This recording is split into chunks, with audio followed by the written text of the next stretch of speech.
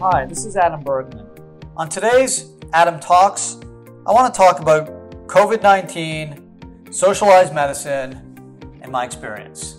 So this is a bit off center in terms of what I usually talk about on these podcasts. I typically talk about retirement-based topics with a flavor of alternative assets and really a different way of looking at saving for retirement.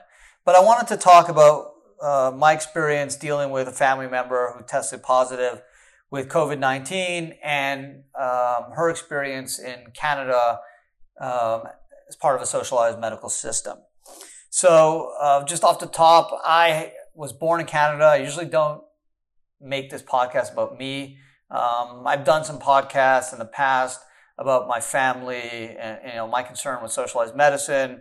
My father 100% would still be alive today if he didn't live in Canada. 100% there was negligence on multiple physicians' parts, and I addressed that in a different podcast, and I don't want to address it again. But that being said, there are some positives of socialized medicine, even though you do pay for it indirectly through taxes. For basic medical treatments, it's easy, it works. And if you need some life-threatening types of care, whether you got into a car accident or there's chemotherapy, that's available, and obviously there's no charge. For customized treatment or treatment that involves the care and need for very specific medical insight and consultation, it's not as good. If you have a torn ACL or you broke your leg and you need a procedure, not very good. If you want certain care in a hospital and you want accountability from the healthcare staff, nurses, not very good. Why? Just life comes down to accountability, responsibility, culpability. If you're not accountable or answerable to anyone, at some point, even if you have very good intentions, you're not going to perform. If you went to work every day and you couldn't get fired and you basically had a job for life, at some point, even if you have great intentions and you're a wonderful person, at some point, your attitude will change. It's really, as Steve Jobs said, the bozo factor. You hire one bozo and you bring him into the group, and ultimately the group is infected by the bozo cancer. And that happens whether you're in Canada, the US, or any country. But in a socialized medical system, it could spread very quickly, like a forest fire, because it's hard to remove that cancer, because there's no impetus to remove that person, because the unions are very strong, and the medical system is such where, especially for doctors, they need doctors, and even the bad ones are wanted. So let's turn to COVID-19. I just, for some background, I was born in Canada. I've had experience with the Canadian medical system personally, with my family, parents, grandparents. I've seen some good things and I've seen a whole lot of bad things. So this is not a Democrat, Republican healthcare system type of podcast.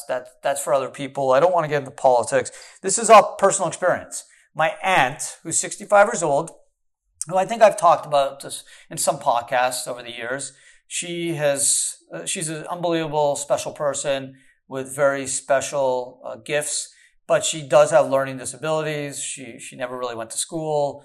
She's lived in group homes her whole life. She's sweet as sugar, smile can light up her room, but she just needs help kind of going through day-to-day activities, whether it's bathing or just going to the bank and eating, cooking for her. She just really can't do it on her own. So really, she's been living in group homes since she was in her 20s all the way up till last year. And, life was good. Unfortunately, the group home she worked at, the owner decided to retire and close. So we had to move her to a new place. And we went through a few new group homes, which weren't great. Finally found a nursing home, which accepted her because she's young. She's only 65. But this was a really nice nursing home, really nice people, clean. And everything was was going as planned, although until she went into that group home, she did not have a primary physician.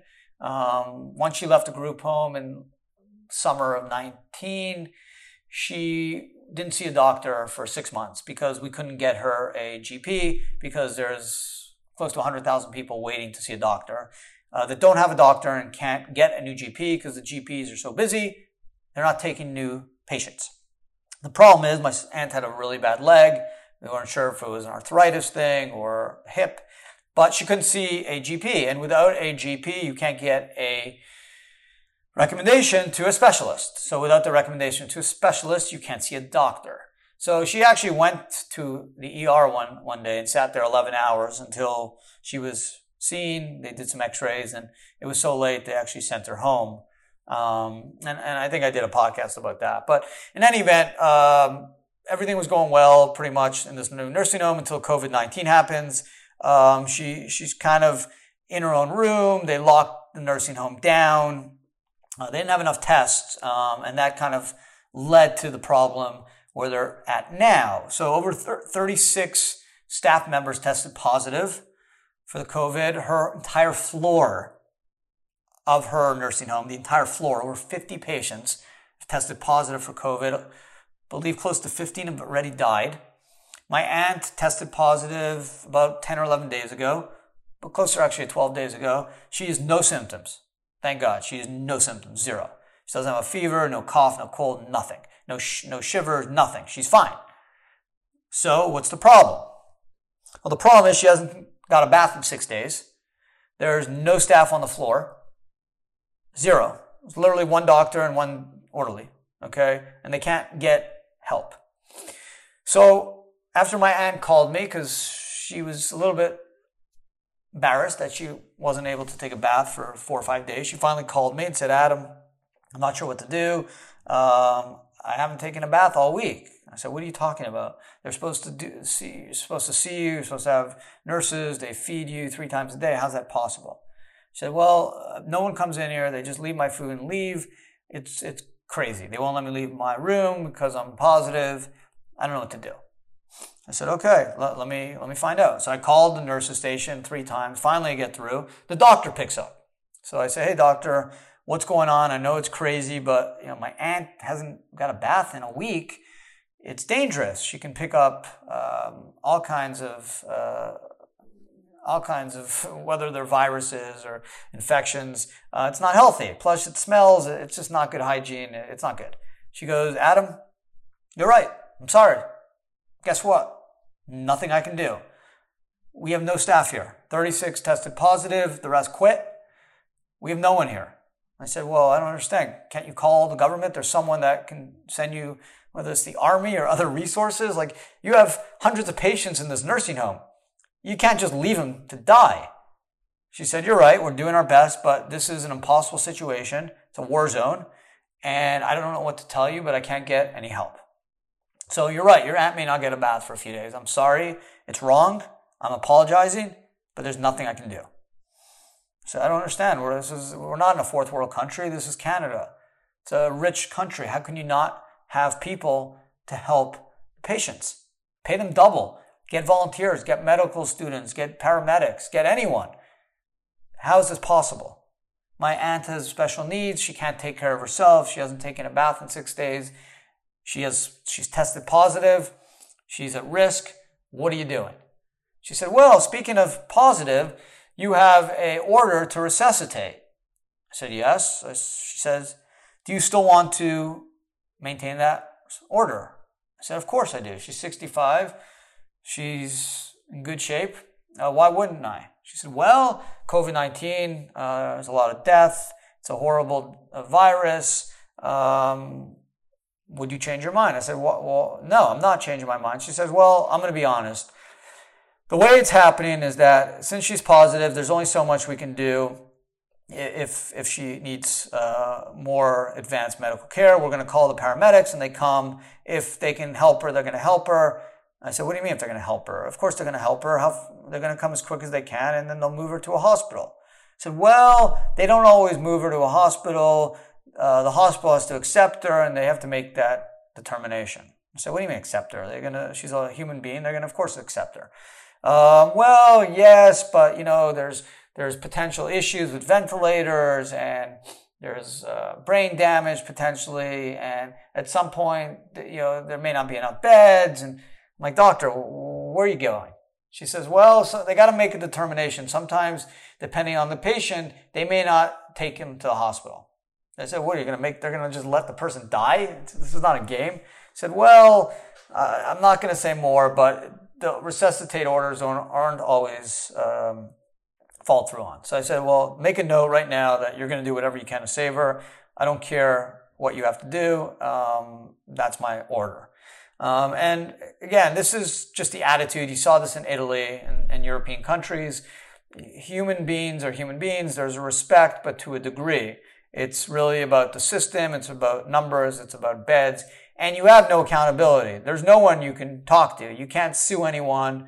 You can't call anyone because everyone works for the government. And there's just really no culpability and really no answerability. And that's the big frustration I have. I was so upset with my aunt. Even if you go on Twitter or social media, no one cares. You're not dealing with a private institution, an organization that actually has an individual owner. You're dealing with the government who doesn't care. I'm not saying that they want people to die. I'm not saying that. But I'm also saying that it's a numbers game and it's bigger than just one person. And they're going to look at your age, what your condition is, and then they're going to decide if you get the ventilator or you get the bed. Whereas in the United States, that's not happening. To the extent I've heard, people are being cared for. We have capacity in hospitals, and Canada has capacity too. They're not at the point where there's no capacity. That's not the issue. The issue is for some old people, they just don't want to even deal with moving them to the hospital. Yes, I understand that there's the issue of moving positive people into a hospital, but hey, this virus has been going on since March. They've had the chance to get space, whether it's a floor in a hospital, whether it's a hotel, whether there's other institutions and facilities that can handle these positive patients that need extra medical care. But to just say, well, we're not sure if we're going to be able to save them, and sorry, they can't take a bath, that's not right. And really, that's my big issue with socialized medical. It sounds great on paper. Pay a little bit more taxes. Everything's free. You go into the hospital, pay nothing pretty much. You get everything taken care of. It's a great system. It works sometimes, and it does work on occasion. But life and death, you don't want the government making those choices. And guess what? It comes down to the government because the organization, the executives, the administrators are answerable to only the government. They're not answerable to Joe Smith. They're not answerable to a board, to a private or public company. They're answerable to the government. And that's the issue. You have no one to complain to. If your family member can't get a bath or can't get a test or can't get the right treatment, tough luck. Complain, no one's going to care. And that's really the frustration. So yes, could it be worse? Sure. My aunt could be very sick from COVID. Thank God she's not. She doesn't have any symptoms. She's okay. She finally got a bath. I'm hoping, I was told today she'd get a bath. But as of the last time I heard, she did not get a bath. She was almost 7 days. She does get food. But if they're not giving her a bath, I'm not sure what care they're giving her. And yes, it is a resource thing. Yes, she did test positive. So obviously there's some extra care, but the people that tested positive should be given that care. We want to save everyone. We want to isolate the people that are tested positive, but we also want to care for them. And that's my frustration. So I thank all of you for giving me this outlet, to kind of, vent a little bit. I wasn't sure what to do. I know in Canada, there's no, answers other than just being frustrated. Even the most aggressive people and some of the wealthiest people I know, when it comes to the medical system, they're basically like puppies. They're, so shy and passive. And it just, the understanding is you just are a number. Doesn't matter who you are, and there's only so much that can be done. So this isn't this isn't the platform where I'm preaching for one side or the other. I just needed a venue to vent a little bit. COVID's obviously super contagious. Thankfully, it doesn't seem to be as deadly as some of the medical experts thought it was, which thank God is the case. But yeah, it is super contagious. You can look at my aunt's nursing home. Obviously, this disease just preys on the old and the sick. That's just the facts. Young and the healthy generally are okay. But my aunt's obviously in a high-risk facility, being in a nursing home. So it is a little bit scary. I would feel better if she was in the United States, where there is accountability. Even though you can't visit them, there is an owner behind the nursing home. There is the potential for litigation. There is the potential for answerability. In Canada, you can't sue the government, okay? Good luck. You can't sue basically any doctor unless they chop off the wrong leg. It's very hard, if not impossible, to prove negligence. So not that I would sue the nursing home for not bathing my aunt for 6 days, but it's just really part of the care. It's really inhumane to not bathe someone for 6 days who can't bathe themselves and is in a situation where they've tested positive and they're not allowed to leave their room. So anyways, I hope everyone's safe and healthy. This was kind of a one-off type of podcast. I will update you on my aunt. She's so far so good. She's sweet as sugar. She's got a smile that lights up her room. She'll get through this. But yeah, I'm definitely scared for her in the Canadian system. I barely can get anyone on the phone. Her social worker doesn't email or call me back. I call multiple times a day. No one picks up the line. Yes, I know they're dealing with the pandemic. I know they're understaffed. But the government has, I believe, they have the capacity to provide more care, and they're not getting it done. And I'm not here criticizing the doctor, the nurses. The doctors are doing everything they can. The doctor I spoke to was honest, and she said, listen, I wish I could do more. It's awful. I have to apologize to you. It's not the way it should be, but it's crazy here. I've never seen anything like this. This is a war zone. It's like being on the front lines in World War II. It's crazy. There's 2 people trying to care for 57 patients. It's unbelievable. You can't imagine a first world country can do this. And she's not from Canada. She was born somewhere else. So she was saying, I expected this from the country I came from, not Canada. So be lucky you're in America. It's not perfect, but it's better than every other country. Trust me.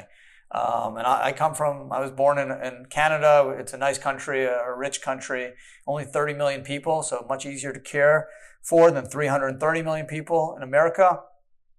But be lucky, be proud that you are in this great country, because you can hold people accountable and you can hold people answerable when something goes wrong, and that's important.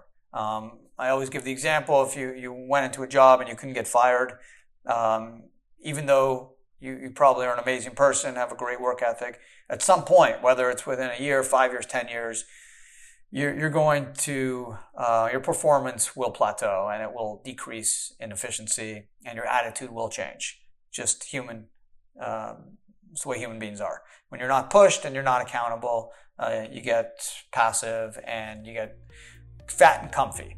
And that's kind of what is happening or could happen in a socialized medical system. So again, this has nothing to do with retirement.